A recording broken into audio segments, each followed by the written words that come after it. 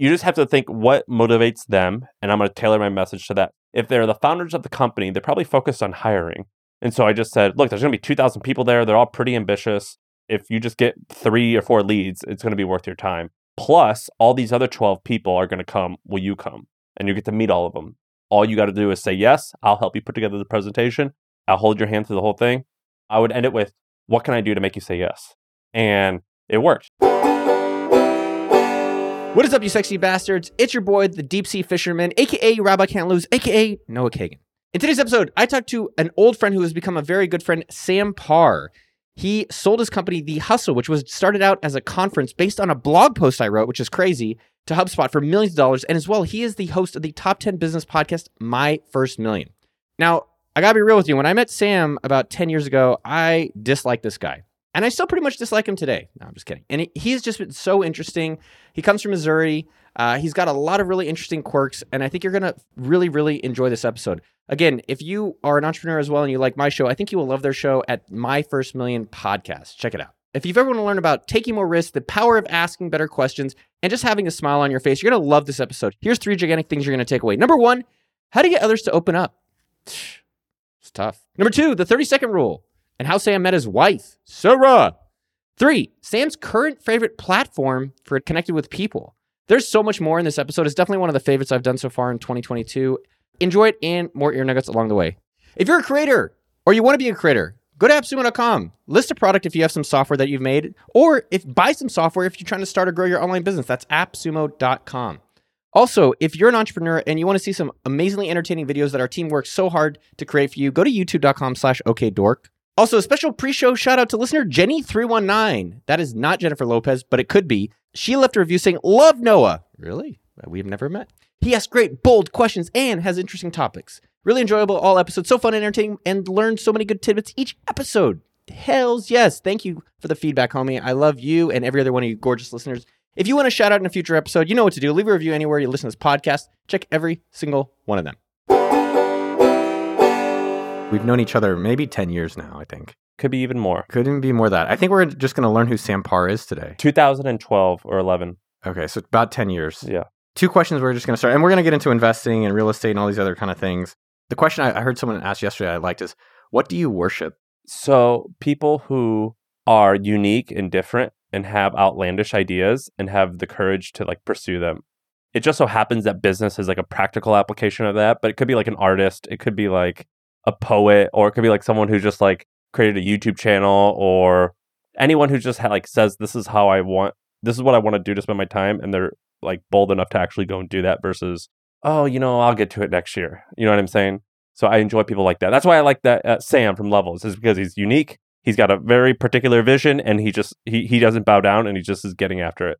I think there's also something we get to learn from those people. Well, we get inspiration, but we also get to learn, Sam has optional meetings and a lot of video recordings instead of real-time meetings, and I really like that. I went back to the team today, and I was like, how do we do more of this in our company? It's cool, and he sends those to all of his investors. The videos? Yeah, so I can just log in, and I can, see how they're doing. So, in terms of who do you admire that most people don't know? Our best friend, Neville, is someone for real. It's your best friend, right? Yeah. He's my closest friend. I admire Neville. He's not probably as well known as you and I. He's the most emotionally healthy person I've ever met in my life. Is that true? Yeah, I was actually journaling about it today. So I admire him. Laird Hamilton. Do you know Laird Hamilton? I know of him. I know he's a surfer. And super interesting. I admire him a lot lately. And then, do you know John Rockefeller?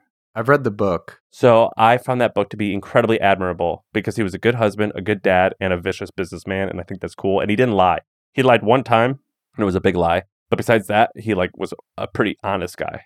What are the things that we can all learn from Neville, Laird, and John? Neville is super emotionally happy, so much so that sometimes I get uncomfortable around him. For example, the other day, he's done this with you probably. He's done this with me for sure, and I saw him do it with someone else. He sat down on the person, and he goes, hey, I've been meaning to talk to you. About 2 weeks ago, you said this to this person, and you sounded really stupid. And you've been doing that a lot lately, and when you do that, you aren't acting your best. And because I love you, I want you to improve. That's what he does. Has he done that with you?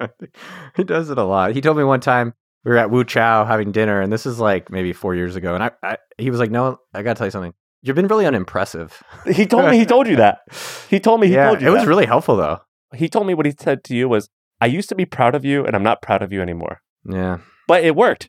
Yeah, I mean, I guess what I wonder for people that are listening to that, what we admire about Neville is that we're neurotic and uncertain a lot of times and like, I don't know. And then Neville's just like, it seems almost he's content with almost everything, which makes him happier about life. And he's really comfortable with confrontation. I said, Neville, why would you tell that guy that? Because he told me he was going to tell him.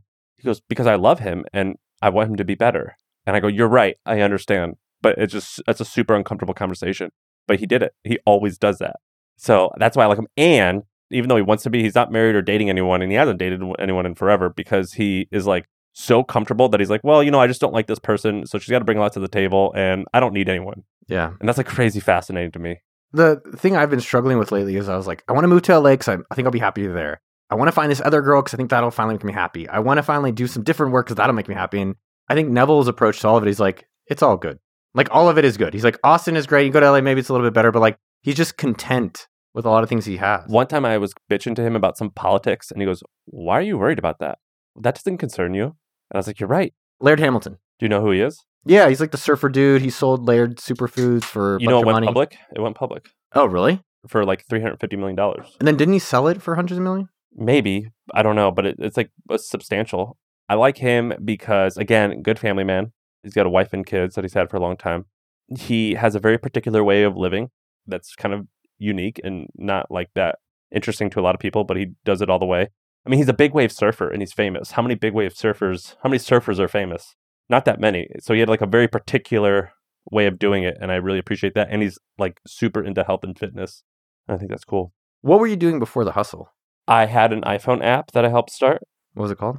It was badly named, called Bunk, and then renamed to Roommates. It was like Tinder for roommates, and we should have done Tinder for Tinder. This is in Missouri? No, this was in San Francisco. Before that, I lived in Tennessee, and I had a chain of hot dog stands that I ran. And then I started an online liquor store that made money. And then prior to that, I was a Division I 200, 400 meter runner. Before that, I lived in Missouri when I was in high school. And your parents are still in Missouri? They're still in St. Louis, Missouri. You talk to them a lot? Yeah, once a week, twice a week. Yes, but I don't ever go back. I left when I was 17 or 18, and I just didn't go back. In the part before you started the hustle, what do you think people would be surprised to know about you? Neville said something, so I'm curious. Really? Yeah, I asked him. So Neville and you used to, because you and Neville are both like 6 to 8 years older than me. So a little big brothery, a lot big brothery. And you guys used to criticize me all the time for asking questions. And Neville he sat me down one time and he goes, dude, you ask too many questions. You're embarrassing yourself. And so I used to ask a ton of questions before, like, quote, becoming successful. I asked everyone crazy amounts of questions. So that's interesting. What did he say? Well, in terms of asking questions, by the way, I feel like a lot of people don't ask enough questions. Like, there's so many people out there that people could benefit just if they're like, how did you do that? Tell me more of your story. And then you could replicate or learn from their lives. And I would ask like questions like, well, how much money did it make? Like, did that make you happy? Like really like intense questions. And Neville would get really mad at me. It's okay to ask, I think, depending on the level of relationship. I think you would do it where it was like, you just meet the person and be like, well, how much are you worth? Yeah. Which is honestly not bad. I think if you just knew them a little more, they'd be comfortable sharing. Well, I think they should instead just say, oh, I don't want to answer that. People should do that more often. Oh, I don't want to answer that. Anything that you learned when you asked one of these kind of questions or you felt ashamed? Ashamed? No. I would feel embarrassed sometimes if someone says like, dude, you're acting like a little kid. Quit asking so many questions. And I'm like, I'm just going to learn. So I started a conference business because I read your blog post on how to make $100,000 hosting a conference. You know what I'm talking about? Mm-hmm. And I made the same spreadsheet. I used everything. Like I really used that spreadsheet and I made a lot of money doing it, but that was cool. But the coolest part was I used to tell the speakers to come like 2 hours ahead of time and I would sit in a room 3 times the size of this. There was one time where it was like me, Tucker Max, the founder of WeWork, the founder of Casper, the founder of Away Travel, that suitcase business, Yeah. the woman who started ClassPass, and then this company ThreadUp, and then the Athletic, Alex from the Athletic. And we were all just shooting the shit and talking about like personal stuff. And like this woman was complaining about like, I want to fire this person who works for me, but like I'm too nervous. I'm like, it's just too much confrontation. I don't want to do it. And this other guy was saying like, oh, I'm so stressed about fundraising. Like, and they would say all this stuff that I'm like, oh, you're A, just as insecure as I am. And B, even though you're worth like $1 billion, you're not like 1 billion times smarter than I am or even close. Like maybe you're a little bit smarter. Maybe I'm a little bit smarter, but we're pretty in the same, at least in the same ballpark. And that was really interesting. So I would ask a ton of questions to those people, and it was awesome. Oh, and Casey Neistat was in the room one time, and it was badass to hear him. And Tucker Max, by the way, in the room with the WeWork guy, basically said that the business model is bullshit. How'd that go down? The guy like laughed, and like Tucker like laughed a little bit too, but Tucker was right. When people say that, though, it's also still an $8 billion company that has benefited across the world. Yeah, and I think it's going to be even better now. Like this, is the I think perfect a lot time. of people are going to be using WeWork. Yeah, I think WeWork's awesome, but it was just funny. It was funny. We'll stay on that for a second because I think one of your superpowers is asking. You know, you have a conference. What you did is you asked a lot of people to come speak, I think for free a lot of the time, and you sold tickets and were able to kind of get your name and business going. What are some ways that people can ask better? Typically, what I found is if you find it interesting, there's more likely than not a significant number of people who also find that interesting and would benefit from you asking and would think that you're brave or cool or whatever for asking. For example, I interviewed this guy today, the founder of Grammarly. You know Grammarly? Yeah. They crush it. We promoted them. Yeah. AppSumo.com. They're great. I love them. And we just started talking about racing cars. He like races cars. At first I was like, should I even talk about this? I'm like, no. People will find this interesting because I'm so passionate about it. So I think that's important about questions. The second thing is you can actually get people to reveal anything you want, a lot of what you want, if you reveal the same thing about yourself first. So like if you say like, man, we only did $7 million in revenue this year and it was only 10% margin. So I like freaks out. Like, what would you do if you were me? And they'll say like, oh, I would do this. And you'd be like, well, do you feel that same way? Are your margins the same? Or like, do you make that much? What do you do? And they'll typically reciprocate. So that is like a really useful thing to do. Yeah, I asked a friend, Joe Kelly, again. I was like, I want people to be more vulnerable when I talk with them. And he's like, well, are you vulnerable?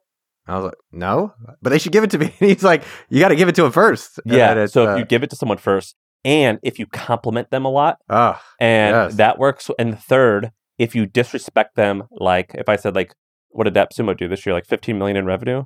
You'd be like, pfft. And I'd be like, what? 20? And like, I know that it's like way above. Such a funny ego test. But like, I can like kind of like nag you a little bit. And I think that you'll reveal a little bit. You know what I mean? Well, I think taking a step back there, what you're saying, which I love, is that one, more people should just ask, just in general. Like we talk about the coffee challenge. I'm sure you've heard about that. Yeah. I took your course, Earn 1K. Earn 1K is Ramit, monthly 1K, same thing. Sorry. Same thing. But what was the URL? Monthly1k.com. It was awesome. And one of the things was to ask for a discount on coffee. And I did that when I was younger, when I was 21 years old. How'd it go? It's awesome. It worked. What did you learn from that experience? So I do that a lot of times when I just go to a retail store. I'll be like, hey, it says that it's this price, but do any sales still apply or is there anything you could do? And it works all the time. It is interesting that it still works so well. I think sometimes lately I want to support the store, so I don't want a discount. I'll only do it if it's a big company. Yeah. If it's like a small, no, I'll overpay. By the way, that always just fascinates me how we're okay like screwing over Walmart, but not like AppSumo. Well, even AppSumo, people are like, it's a big company. I'm like, it's 100 humans that live around the world. Like we're small, we're individuals just like you. But I think the point of asking is still really powerful. And like, you can always do it. The coffee challenge is definitely one of the more uncomfortable ones. I did this. You see this YouTube video I did knocking on doors? It was awesome. I just did it again on Monday and it's the third time I've done it. And I realized that a lot of wealthy or interesting people are happy to open the door. It was just so interesting because I just went up to people. I did it differently this time. Knocking doors of my favorite houses, just my favorite houses. And I was like, I love your house. So I complimented him right away. And then I say, I'm a YouTuber and I run a business in town and I live around here. We are making a video. I'd love if you have any advice for young people. Is it going to crush? So it worked. Because the first time I just went up to people and like, hey, what do you do for a living? This time it was, love your house. Do you have any advice for young people? By the way, what do you do for a living? And it worked. I think we had it was like 9 out of 10. And these are strangers. These are people I don't know. But the point that I really love what you're talking. And then, vulnerability is another thing. The ego stuff is interesting, but I just think more people should ask. So just in general. By the way, I have to give you credit because I told you I'm taking Casey Neistat's oh yeah, you said that. Course. The monthly is it monthly.com? Yeah. And I'm like 10 days in and I'm like doing all the lessons and everything. And we had to film like a spontaneous vlog or something like that. And he like shows you how he does it. And I was filming mine and you got to like talk to your phone like in public. Yeah. Dude, that is so embarrassing. It's so embarrassing. I could do a lot of interesting stuff. I could talk in front of 3,000 people, but just to be sitting like in a public area, like, hey, what's up world? And like looking at the camera, I found it to be so embarrassing. It's so hard to do. I don't know how you do that. It's a fear. I'm fearful of that. Where did you do that? I was in a park in Mexico City and I was just in Mexico City like 5 days ago, and we were in a park, and there was like so many dogs, and they were so well behaved. And I was like asking people, I'm like, how on earth are your dogs all well behaved? And I noticed that like when the dogs were fighting, like the people would never yell. And so their energy was really calm. And so I was just asking people about that because we had to make a spontaneous video. He was like, doesn't really matter what you make it about. We're going to get the reps in. It was so embarrassing to do. How'd you feel afterwards? I didn't like it. It was like worse than going into a cold tub. Like it was painful. In the video, I was like, I don't know how these people do it. How they like talk in front of cameras all the time. It's really frightening. It was interesting to think about the knocking on doors because I've done it 3 times. One here, one in LA, and one back here again. The time in LA, I swear to God, like I had 3 days of anxiety before the recording. Why? I was also like drinking pretty heavily, and I was just like, I don't want to do it. I don't want to knock on doors. Like, I don't know why we're doing this. I hate these fucking videos. And then I did it, and I was like, oh, it's not so bad. And as I did it this last week for the 3rd time, I was really just trying to change my mindset because I was just like, okay, you don't have to do it, but how can it be fun? How can I actually make it enjoyable? I'm like, why don't I just go to my favorite houses? I'll just compliment him. And look, it's going to be interesting either way. And I just try to just change my perspective on it. And it definitely helped. Like, got rejected a few people. Like, I went up to one guy, the guy who runs Siete. I knocked on his door. Really? He was actually doing a workout in his gym. It was him and I've seen him before. And Was he ripped? Pretty fit. I don't think he was shirtless. But he had like, it was him and then these girls doing the workout in the gym. And I just like kind of interrupted them. And he was not happy. I felt pretty guilty about that. But then I also was just like, look, it's so cool. It's like the guy from Siete. And like, if I got to meet him and say, oh, wow, this is his house. And it's a really nice house. But it was funny. Then he like closed the garage door immediately after I walked Oh my God. So, but anyways, I think it's just the mindset of, you know, I do think it's the reps, like the coffee challenge, like just asking for discounts. Like I even did it at my local bakery, like at Thoroughbred where I live. I was just like, do you guys have any local discounts? Right? They're like, awesome. They're like, no. And I was like, okay. So when I was single and I wanted to like meet a girl, I had a 3-second rule. If I saw someone like a girl walk by, and if I was like, oh, I'm interested, I had to say something within 3 seconds. And that totally worked and totally helped me. Where it's just like, oh, I just got to do it. I mean, you met your wife at a bar. I met my wife at a bar at happy hour. Yeah. And it worked. And I saw her and I go, I'm just going to walk up and say something to her. And I did. And so it worked out. There was a thing by Trump. Have you read Art of the Deal? No. Highly recommend. I've read parts of it. Highly recommend. It's an awesome book. That One Thing book, the Trump book, awesome. He didn't even write it. Someone else wrote it. Yeah, the author who wrote Talk it shit on talked him. shit about Yeah. him. The author who wrote it wrote Powerful Engagement. Anyways, the point being of Trump, though, what he said in the book, actually, which is phenomenal, is that in some of these situations, like think about your upside and then the downside. So like not talking to someone, the downside is nothing. The upside of talking to a guy or girl that could potentially be your partner or friend or whatever it is like insanely high. Yeah, totally. But our fear, including myself, is just like we outweigh the downside to the upside of these situations. Well, that's how I became friends with you and Neville and a lot of my closest friends now. So of the 5 groomsmen in my wedding, 4 were cold emails. I saw a video of you and Neville on AppSumo doing copywriting. You were on some balcony and he had those stupid thick glasses on. You know what I'm talking about? Yeah. And it was like a 60-minute video. It was a long video. And I watched the whole thing and I was like, oh my God, this is awesome. And so I bought his course on AppSumo for $99. And I emailed him and I go, I just took your course. It's so good. I'll fly you up to come speak at this event I'm going to host. And it wasn't really an event. It was just like I had like 18 friends come to like my house and he just talked. And I go, I'll take care of everything. And I just bought him a ticket on Southwest and I let him sleep in my bed and I slept on the couch. And that's how we became friends. And I've done that so many times all through cold emailing. Now the secret is Twitter, DMing on Twitter. And what do you like to say to people? Exactly what I want. So now I'll say like, today I said, hey dude, this company's sick. Are you raising? Can I invest? That's it. Who'd you send that to? This company called Wonder. It's like, have you heard of Getaway? Yeah, it's like cottages all around. It's something like that, but a different niche. I think they're cool. And What's their niche? they're nicer. They're not like small cabins. They're just nicer houses. And so I thought it was a cool company and I just emailed them and said that. Or DM'd them on Twitter and said that.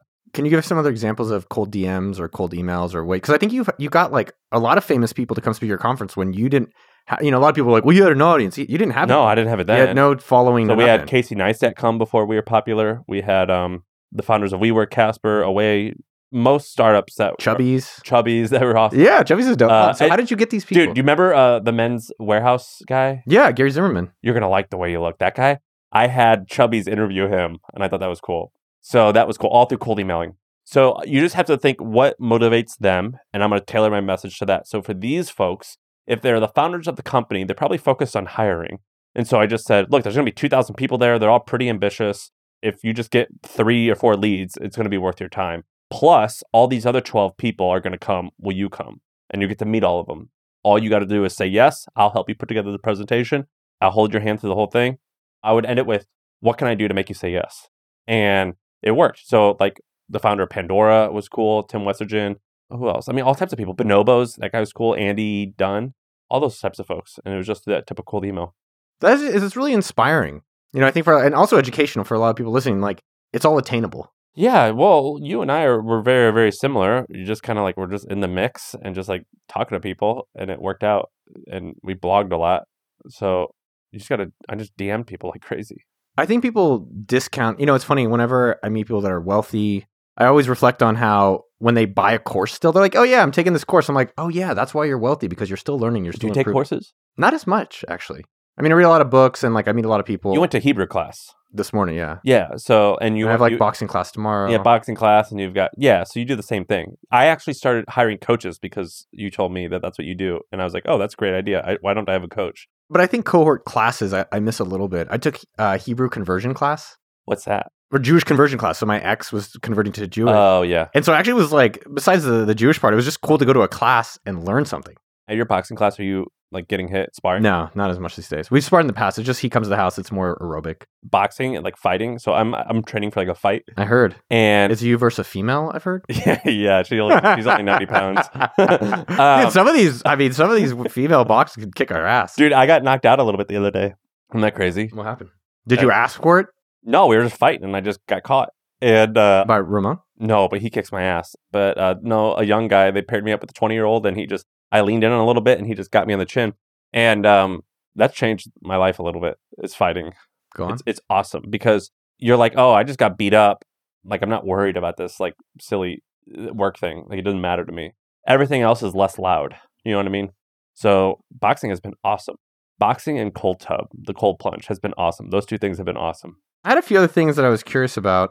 All right, so asking, I love that. I was also going to say, I still DM people too. Like yesterday, I DM'd this guy on Twitter because I wanted to invest in a company I saw called Third Web, which I thought was pretty interesting. It basically is like a Squarespace for NFTs or coins. So if you want to launch your own thing instantly, you could have like your own mints, your own like staking, and all that stuff. Did they reply? This guy replied with an intro, yeah. Was the valuation crazy? I don't know. I haven't got the number yet. I messaged a guy who knew him. It was like a guy who knew. I was like, hey, do you know this guy? Can you put me in touch? And then the other one is there was a kid who was tweeting really well. This guy named Growth Student, Ryan Kaufman. I think he's in college. And I just DM'd him. And I was like, yo, man, I really love your stuff. You ever want to work together and help me on my Twitter? And he's like, sure. So like, I'm talking to him today. Are you trying to get popular on Twitter now? I mean, popular is all relative and it never ends. But I think we have a lot of content we're creating that's not being well crafted for that platform. And so I want someone to help. Yeah, dude, you've missed the boat on. You're not missed it because it's not gone. But for the last 2 years, Twitter has been popping off. It really started going right when COVID hit. But like missed the boat. Dude, like that's where all the growth has come from in the last 2 years. And it's been awesome. Like there's like people that are like Twitter famous now. And like it sounds vain, but it produces real revenue and real business. It's just a bullshit game. So I quit playing the game. I got to 60, 70,000 followers and I just like, fuck it, I'm not playing this game anymore. So now, I mean, I am at like maybe 120, but to get to 70, like I played the game and I was like, oh my God, this is soulless. I'm not doing it anymore. I mean, I think the reality is for anything in life that we want takes work. Like if you want Twitter famous, if you want like bakery famous, if you want anything famous, boxing famous, it's like, are you willing to put in what it takes? Yeah. Once I figured out how to make it work, I wasn't going to do it. But you should be on Twitter right now. Dude, it's sick. Do you think everyone out there should be active on Twitter or be growing a Twitter audience? And for what purpose? I don't think you need to be active, but I think that like crazy smart people are there and it's the best place. It doesn't matter if it's business, sports, art, it doesn't matter. You'll see like someone post something and then a really smart person will tell their opinion of what they posted. Like you just see a conversation between smart people. So I think it's awesome. I think it's really, really great to like see what's going on. I also think that like Twitter is a awesome place to catch trends and signals before they're popular. What have you noticed or what have you caught? Companies. Like you find companies or you found that guy who was tweeting. Yeah. So like I do stuff like that. Today, the M&Ms did a thing where they like rebranded their M&Ms to be more PC. And so like the brown M&M, her heels were lowered because apparently she had high heels. The orange M&M is admitting to having anxiety. It's just like this bullshit. I used to think that like the Gen Z people were super woke, but they're like commenting on this like this is ridiculous. So like it teaches me about like what the sentiment is. How much time you spend on Twitter a day? 1 to 2 hours. Yeah, it's addicting. No, I spent a lot on it too. I find it really interesting. Who do you follow? Who's the best follow? It sounds like what back in high school, be like, dude, you remember who's the hottest girl in school? 1 through 10. I go back and forth with all the crypto stuff. Like I get really excited to learn about it, and then I just be like, this is annoying.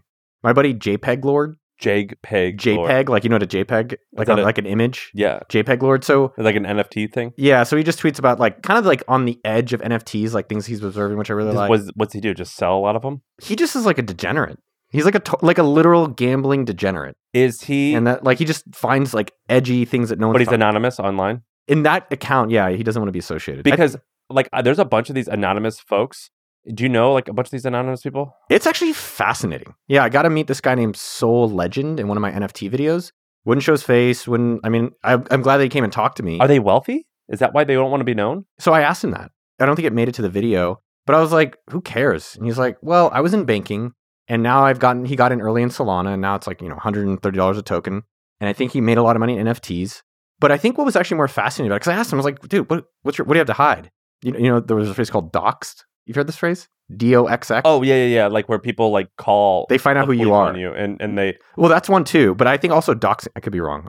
You're right. Doxing is when like you call out a person publicly and everyone like calls them and fucks with them. Yeah, where I think they were anonymous and now they're not anonymous. Mm-hmm. So anyways, I asked him and he's like, well, I think it's actually fascinating. He's like, why do you share so much of who you are publicly? He said that to you? Yeah. And I thought it was really interesting. He said, the Web 2 experience, I worked at Facebook, so I understand it pretty well, which was like, we share our name. We share our birthdays. We share our photos. We share our locations. We share everything. And his is like, that's fine, but why? And what about a world where you could feel more comfortable? One, I think you can share more publicly. You could say things more publicly that we can. Like you were saying some things where the show started that I don't think you would say on air. Like what? Do you remember what you said? Yeah, I forget. No, same. And then, so I think there's something where you feel you actually have free speech. And then I also think he has some right where it's like, there's a beauty that no one has to know who I am. I think like your company, in 50 years, there's going to be a world where you're able to start it and actually not know the real name of your coworkers. I totally think that might be a possibility. I was telling Sam yesterday, I want to have a remote girlfriend where I never meet her in person. Dude, a lot of people do. Really? Nomadic Matt, told me about his buddy who's been dating someone for like years, like 5 or 6 years, and they're hanging out for like the third time this week. Yeah, I don't even want to hang out. So do you know biology? Yeah. So I did a podcast with him and we had to do it late at night because he's on a different time zone. And I know where he was when I talked to him because he told me, but he basically said, don't talk about where I am. The room that he was in, you couldn't tell if it was night or day. He just used a background or no? No, it was like a closet like this with no windows. And so you'd have no idea. And he had the curtains pulled. Do you know like if he has a family or not? I don't know. I don't follow him that closely. Okay. So like, he won't talk about that. And I was like, why are you this secretive? And he actually didn't even answer me. But are there any secretive accounts that you know? Are they just like these like guys who are just in there, just like dudes who are like have hundreds of millions of dollars and they're just like chilling on their couch? I don't know. I like this because I see those accounts, and they all have like CryptoPunks or whatever as pictures. I think it's just an interesting environment that I like that people are. You said just as much as we like Sam, the weirdo from Levels, like. I don't know if you like to call weirdo, but like he's different. And I appreciate it that they're at least coming at a new angle and a new way of living. That's not like, hey, I have to share everything and I could try to do it in these new ways. I'm totally on board with that. Have you read American Kingpin? I love American Kingpin. Such a good book. The best book I've probably ever read. Best book you've ever read. Dude, it was riveting. That story is riveting. So in that book, Ross is running basically a $1 billion company with like 18 anonymous employees. And they ended up fucking him, right? Like they like stole from him and stuff like that. But I think there's a world where you can do that and it work out well. Yes. Let's come back to other things. What were we talking? Oh, Twitter people. Wait, let me ask you something really quick about Ross. Mm-hmm. Do you think that sentence was good? No. I think the sentence related to all the Silk Road stuff he should be acquitted. But I think when he's trying to get people killed, I think you need to go to jail for that. You think he tried to get people killed? I don't know the evidence, but from what the book and what I saw, what I read, it sounded like he tried to get people killed. Yeah. I don't know. I wasn't there. I don't know the actual details. But do I think if people are trying to kill people, they should probably be in trouble? Yes. Do I think him trying to create a free market where if adults can transact with other adults, I don't think we should try to regulate that as much. But what if someone was selling drugs outside of AppSumo? Outside the door? Yeah. What kind? Heroin or meth. I think a lot of this stuff, it feels very arbitrary what's legal and what's not legal. Well, Like, it's not arbitrary if you agree to it and vote on it. Like, I just think it's strange that, like, I don't know, Xanax and ketamine, all these things are legal. Alcohol, which is fucking crazy, is super legal. And then Coke, illegal. It's like, it used to be legal. And then few people said no. And now it's just decided for the rest of the nation. And then, you know, the amount of resources we put around it, is it really helpful or not? I think it could just be rethought of. I don't have the exact final answer. I just feel like we have way too many restrictions that seem arbitrary. He has a blog and he blogs from prison. Have you read it? No. It's fascinating, man. It is so fat. It's on Medium. And he has a Twitter and he posts all of his blog posts on Twitter.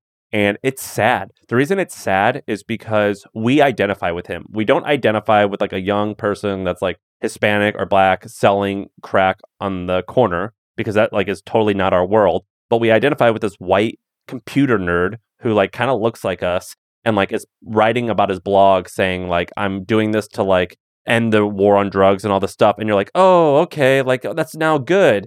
And he's in prison now for life. And he goes, like on his blog, you see it? You have it up? Yeah. He writes like, today's my 1,000th day in prison. And I probably have like 50,000 more in this like 8-foot cell. And you're like, oh my God. It makes you like cry a little bit. You're like, this is horrible because you relate with him. But I have to stop myself and realize like, well, if I think it's wrong for a guy to do it on the street, I can't think that it's right that he does it just because he was doing it on the computer. I'm trying to look at favorite people to follow on Twitter. Definitely like JPEG Lord. I really like Internal Tech Emails. What's that? It's at Tech Emails. They basically have like from court documents, like Apple and Zuckerberg, all their emails. Internal Tech Emails? Yeah, so they'll actually post the emails from court cases. You know who's a shit talker but pretty funny is Chad Hurley, the founder of YouTube. He is crazy. He shits on YouTube. He shits on all the stuff that I think we all think. Yeah, because he like truly is in a position of fuck you. Fuck you money now is like 100 mil. It used to be like 10 mil. How much does he have? Like billions, right? I think he's probably at 100 million because like they sold for 1.5. They probably made 30 million because the VC. They probably he only made $30 million. 300. But then you split it with 3 people. There's Yeah, Jared. that was 10 years ago. Yeah, and maybe they invested it well, so maybe it went from 300 to maybe 600. It's still a lot of fucking money. He has a lot of fuck yous in there. Isn't that crazy? It only sold for $1 billion and it's worth like 200 billion now. No, not especially. I think what's fascinating is that Google took that chance. They crushed it. They knocked that out the That was like, yeah, in terms of investments, I think it was $1.5 billion or $1 billion. I don't remember. And then now I think YouTube did like $20 billion or some crazy amount of revenue. I like Casey Neistat on Twitter. Oh, really? I love following him. He's cool. I like Sean, my co-host. Oh, I follow Sean. He does good shit.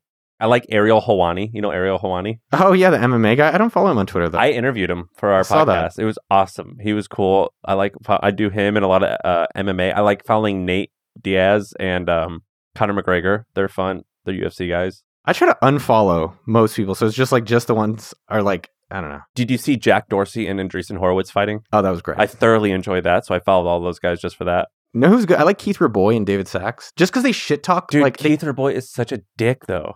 I love Keith Raboy. I'm like total team Keith Raboy. Why is he so rude, though? Because he works at Barry's boot camp all day. I don't know. I don't find it rude. I just find him honest and direct. No, he's rude. Like he says, like, I know more about startups in my small finger than you'll ever learn. Or no, what did he say? He goes, I'll forget more in the last 5 minutes about startups than you'll ever know in your whole life. The reason why that's an asshole thing to say is because it's kind of true and he's the man. And so when you're like a baller like that and you say stuff to people who are below you, it's not fun. I'm just looking up his tweets. I don't think he's that rude.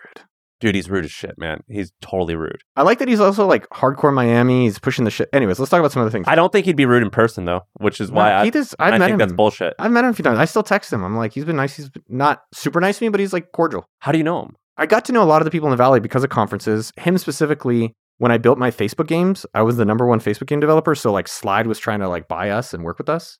And then when we built Gambit, I was trying to get them to use our payments engine. And so I just kind of met Max. I saw Max again through that. I met Max before, and then like I got to meet Keith through that as well. What was Max like?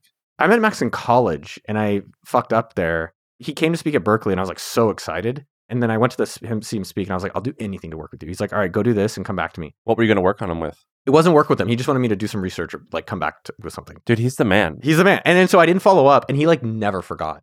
It definitely, though, it left an imprint on me, like, fucking follow up. He seems like one of that PayPal crew. He seems kind of like the smartest a little bit.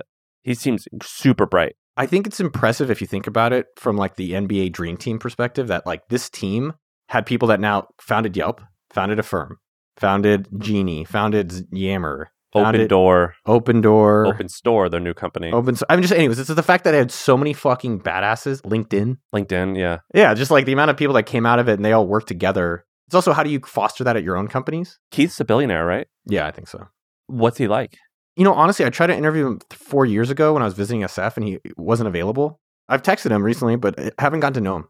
I don't really know Keith well. I'd like to. Let's talk about other things. All Let's right. talk about Sam. It's about Sam Parr. What's your middle name? Joseph, What's your birthday? 6/15/89. What is something you would not share publicly besides your social? Because you like asking everyone about their money. Would you share how much money you have? Somewhat. I said I had a goal to earn $20 million by the age of 30, and I hit it at 32. That's what I say. That's all you say? That's all I say. How much is your salary? Not much. So just the base salary, between 250 and 300, but then I get other stuff. That's a lot. Well, the reason I say this, I was talking to my friend who works in medical, not as a doctor, just as in a hospital. I think they make 90. And they were texting me how they were sad that they couldn't afford it was a $420,000 house. It got bid up to 500, I think, give or take, but they were like, I can't afford it. In Austin, Yeah. people at big tech companies get paid so much money. Like, I know many, many people that are just employees and they're worth like $10, $20 million by the age of 40. I think that's a huge thing that people don't realize. It's crazy. Sarah, my wife, was an employee at Airbnb starting 6 years ago or 5 years ago. There was like 1,000-ish people. So not like particularly early. She became a liquid millionaire before me at the age of 28. Damn, go Sarah. Yeah.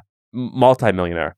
What I think what's fascinating about that is I think there's a lot of ways to get rich. Like knocking on door stuff has been fascinating because it's like, wow, all these people got rich. Like one was a doctor, one was a veterinarian, one guy was marketing at a semiconductor company. Just like all these variety of ways that people have gotten wealthy. My father-in-law got wealthy. He owns a moving company.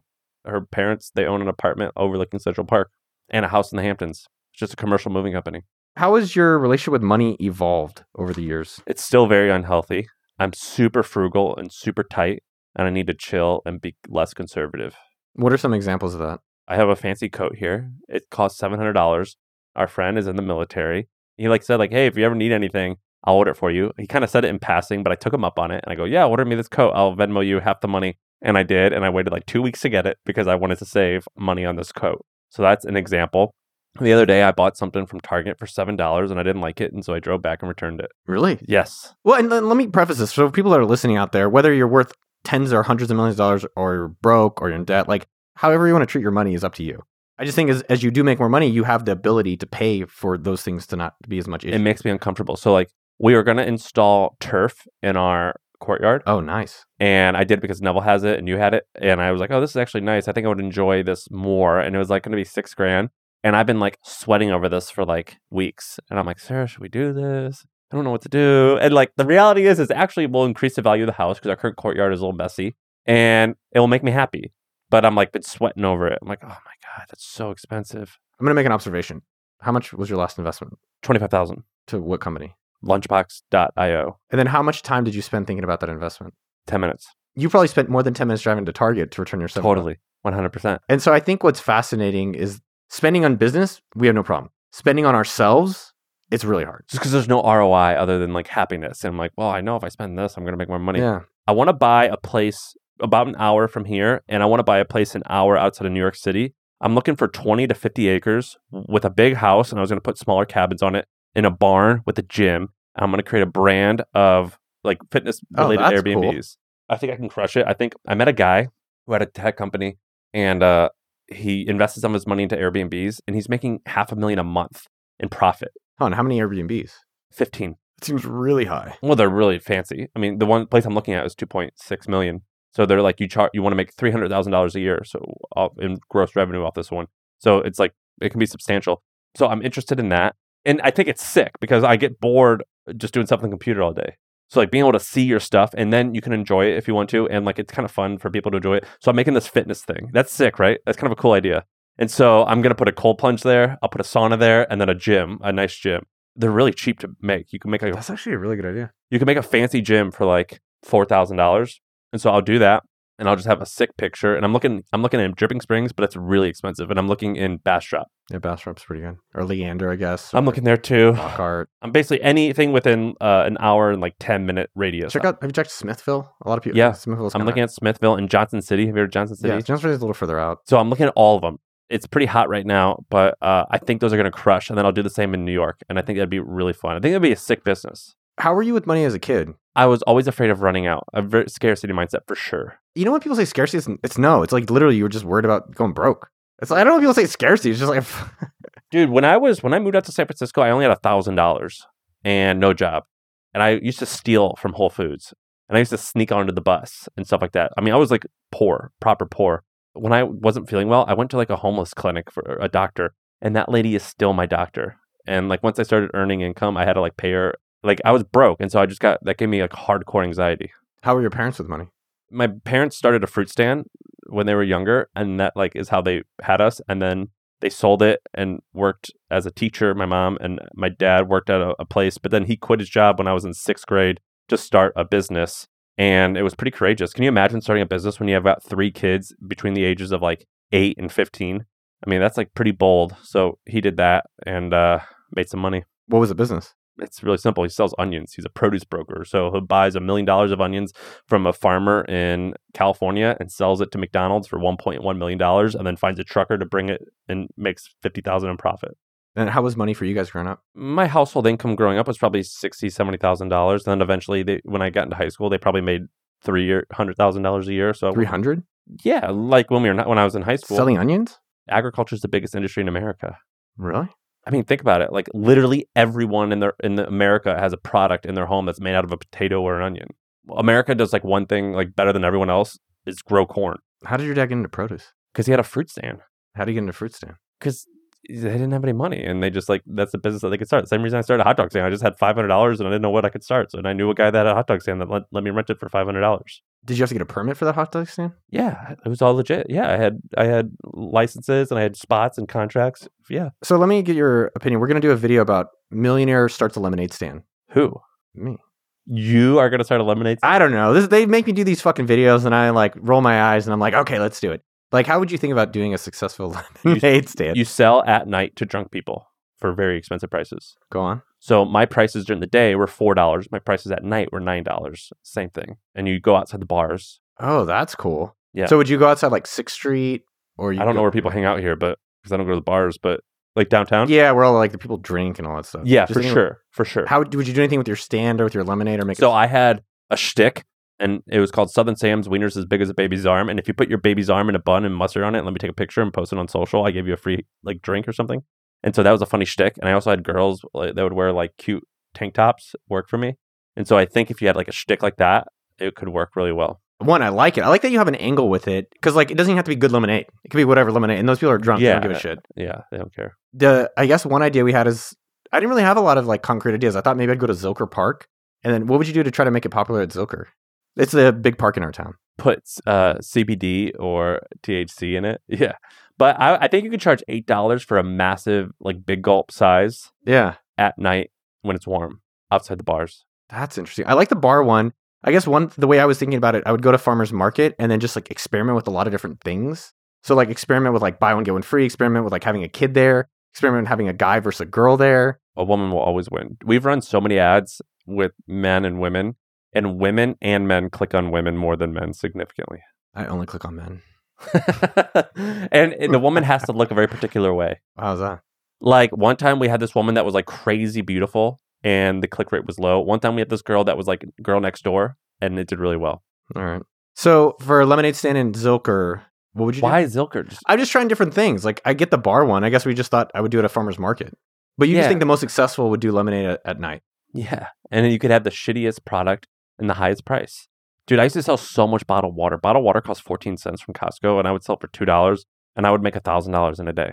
I might just like have a table. I'll just get a table that I have at home, and then like buy some shit from Costco. Or you could just sell it out of a cooler, like a Yeti. You just pull a Yeti along. Ooh, I gotta get one of those bells. You could. Ring, ring. Yeah, that would work. What does Sid mean to you, your dog? I told you we were going to cover Wall Street Journal today, right? It was me and Sid, my dog. Was it first person to marry a dog? What was it? We were on the front page. If you scroll down, I'm looking. Right below the fold on the bottom right. Your new couch should arrive this year. Meantime, it's lawn chairs or the floor. How did you get on Wall Street Journal with Sid? Isn't that crazy? Yeah. So those pictures that you see, I posted on my Instagram We bought the house a year ago. It took forever to get the furniture to come. And so remember we not slept, but we hung out on sleeping bean bags. Yeah. Remember you came to my house for Christmas. Yeah. And we just had bean bags. And I posted about that. And this woman reached out to write a story on it. Isn't that great? Sam Parr is married to a dog named Sid. they live on a... And so that fucking dog... Wow, he gives Sarah photo credit? Yeah, isn't that funny? She goes, who took that picture? I go, Sarah Parr. And so she put it in there. That damn dog has lived all over the country, driven all over the country, been on the cover of the Wall Street Journal, done all this stuff. He's lived a good life. So what does he mean to you? It feels like a kid. I've had him for 12 years. Isn't that crazy? Yeah.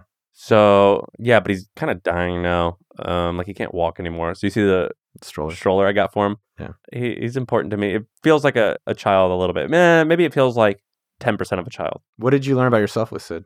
It feels better to take care of someone. Like it feels good to give. So I quit drinking because I was like, one time I was like passed out and like he pissed on the floor. And I'm like, oh, what the fuck? I was still fucked up. I couldn't even take him for a walk. And so I was like, I got to get my shit together. And one time I got arrested and I spent time in jail and he got left inside for like 48 hours. And I felt devastated. I was so upset. I'm like, oh my God, that's the worst.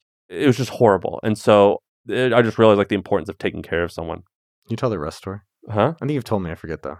Well, when I was 21, I got a DUI. And then I got in a fight 2 weeks later and I was on probation.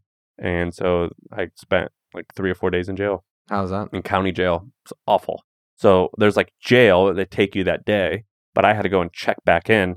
Like I had to like check into jail, like county jail. And county jail sucks because that's where you go before you get sentenced to prison. And so a lot of the people who are there, they're going to get out, but they're also transient. So it's like not their home. In prison, it's their home. So sometimes like you have a routine and you have a job and you respect your home a little bit more. In this place, it's transient. So it was not fun. And they separate people by races. And the blacks and whites, we hung out together. The Asians in another one, the Hispanics in another one. After that, I go, I'm never breaking the law again. What was so bad about it? Dude, it was a 180-person room. And you're sleeping... It's called a boat. It's like a plastic tray that I was sleeping in. They turn the lights off at 8 p.m. They turn the lights on at 4. You eat a white bread and bologna sandwich with an Oreo and like disgusting fruit punch. It's just horrible. You just have no freedom. You don't go outside. It's horrible. It's fucking awful. It was awful. What's the food like? Shit. It's shit. Which is actually kind of like an interesting thing. Like I was like, maybe if we fed these guys better and made them exercise, they would actually get in less trouble. But it's bad. Have you never been? Mexican jail. But not American jail. You know, like 1 in like 5 Americans have been arrested. Oh, really? Yeah, it's like a huge number. But that was like 11 years ago. Did you talk to any of the guys in there? Yeah. How were they? Everyone was respectful because they wanted to make friends with you because they knew that I was going to leave in 3 days. And when you go, you're allowed to bring 3 pairs of underwear, 3 socks, 3 undershirts. And they want to be cool with you because they know that you're going to get out, so they're not going to mess with you. And they want your stuff when you leave. And so they befriend you and take care of you and show you respect. And they go, hey, man, can I get that underwear? Who'd you decide to give it to? Just some guy who I was sleeping next to. I go, yeah, man, I got you. Because it was freezing. And so you use the socks as gloves. Did you? Dude, it was bad. It was not Were you fun. anyone's prison husband? Or No, I didn't see any of that there. I didn't shower. And I don't think I went to the bath. I don't think I went number 2. I didn't go to the bathroom. Oh, because there's no doors probably, right? No doors. Do they have toilet paper at all? Yeah, probably. But I didn't even look. I was just, I'm not going to go in that bathroom. So I just made sure I didn't eat much and I didn't drink much. It was bad. It's not fun. It changed my life. How you got the tattoos? No, but I do have bad tattoos. Yeah. But no, it had nothing to do with that. But there were guys giving themselves tattoos. Dude, it sucks. A Tennessee county jail is not fun. No, it doesn't. Any jail doesn't sound fun. My dad would always threaten it though. When I told him, he was mean to me. When I'm not call the cops, and he's like, "Well, at least I'll get 3 meals a day." He would just always like threaten it because I don't know. He was a weirdo. It changed me. Yeah, you just became more like you stopped drinking. I was like, I just quit drinking. And I'm like, I'm not going to break the rules. I don't want to be a criminal. It's not cool. If you had $1,000 today and you were living in Austin, what would you do to do stuff? Like if you were back, would you start the hustle again? Would you do conferences? Would you do Twitter? If you were thinking, I need to make some fucking money. Dude, I think starting a blog and making money through ads, at best, you kind of do what you did where you like spot like, oh, this deals thing is actually cool. But it was built through OkDork, right? Kind of. Like leapfrogged. A little bit, not so much. I did all these different businesses and blogging, and then eventually it was like, everyone wants customers. Software's really going to be really big. This Groupon thing is really cool. Or Mac Heist. Let me put it all together. But do you think that the AppSumo would exist if it weren't for blogging? No. So that's kind of what I mean. And then another example is like Bulletproof Coffee. It started because Dave Asprey was like this big health influencer type of guy, and he like saw like different stuff. So I think starting a blog is like one of the best ways to do it. And at worst, you make money how I made money, which is just through ads, which isn't very fun, but that's like it worked. So I would start a blog. Like if you wouldn't do business, would you do business again like The Hustle, or is there like maybe fitness and boxing or culture? No, personal finance. I think I would crush personal finance. How so? I just think I could write good stuff. Like NerdWallet crushes, but then you've got the Points guy who had like an interesting niche and like a silly name, and that like stood out. And I think that so I could do something like that. I think I could do a personal finance angle. Financial Samurai.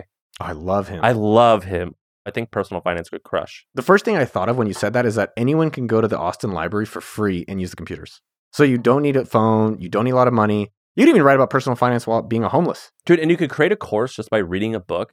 I mean, that's what the copywriting course is. It's like you read a copywriting book and there was one chapter on ADA and you do a course on it. Yeah. I mean, he took old things and then spiced it with his own ways. I mean, that's a lot, almost everything. Yeah. So, yeah, you could crush it. Remember last year when the freeze hit and everyone's cactus died? Yeah. I think you could have made a killing just knocking on doors and be like, hey, you want me to chop all these down? Oh, like take your plants out? Yeah, because I had all those like fancy, what are those cactuses that we have, that everyone has here? You know what I'm talking about?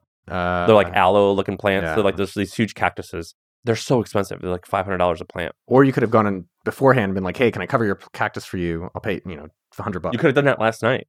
Yeah. I always thought that would have been cool. Well, for like the personal finance blog, even let's say you're homeless, like go extreme. Like, how would you have gotten an audience? Like, how would you get even anyone to read it? Well, I would just pick whichever platform is doing like as easiest to get viral on, and I would start there. Right now, it's TikTok. So I think I could start. Did you see this lady, Miss Excel? Dude, there's this woman. She's like a nice, like pretty smart young lady, like 24, 25 years old. She's making $10 million a year because she got famous doing Excel lessons on TikTok and now has a course on how to do Excel, and Microsoft sponsors her. Is that crazy? You see her? Yeah, that's interesting. How many followers does she have? 735,000. Is that crazy? And check her videos. They're hilarious. They're awesome. Miss Excel is the best. I love Have you interviewed her? No, but I would like to. Why TikTok, and what do you think you've noticed to make TikTok work? We made it work indirectly. So on the podcast, we did this thing where we did for $5,000. We gave $5,000 away to like 1 or 2 or 3 people. And we said, go to YouTube, take our clips, remix them, put them on a social media platform and use our hashtag. And we're going to pick the few that we like. And we'll give you $5,000. Our hashtag reached 30 million people in a week or 2 weeks. So is there any way to make that happen? How do we recreate it? The kids that did it, like, for example, go to MFM Cuts. Do you see MFM Cuts? I'm pulling it up. Do they have like 15,000 followers? 30,000 followers. Dude, this guy just is a 19-year-old kid at University of Michigan. He just made this in 2 weeks. He got that. Look at the top video. Like, look, all the videos have like, some have thousands, a couple have millions. Have you tried to hire this guy? Yeah, we did. We did. Oh, I was going to say, I'll try to hire him. Is he full-time with you guys? No, you could work with him. Yeah, I'd love to work. Isn't that amazing? And so this kid did this. He started from scratch. I have no idea how he did it. So many impressive people out there. How many views do some of those videos, or how many? I mean, 500,000, 275,000. Is that crazy? 1.8 million. Is that crazy? He just made it like, you could look at the first video. It was made in late December.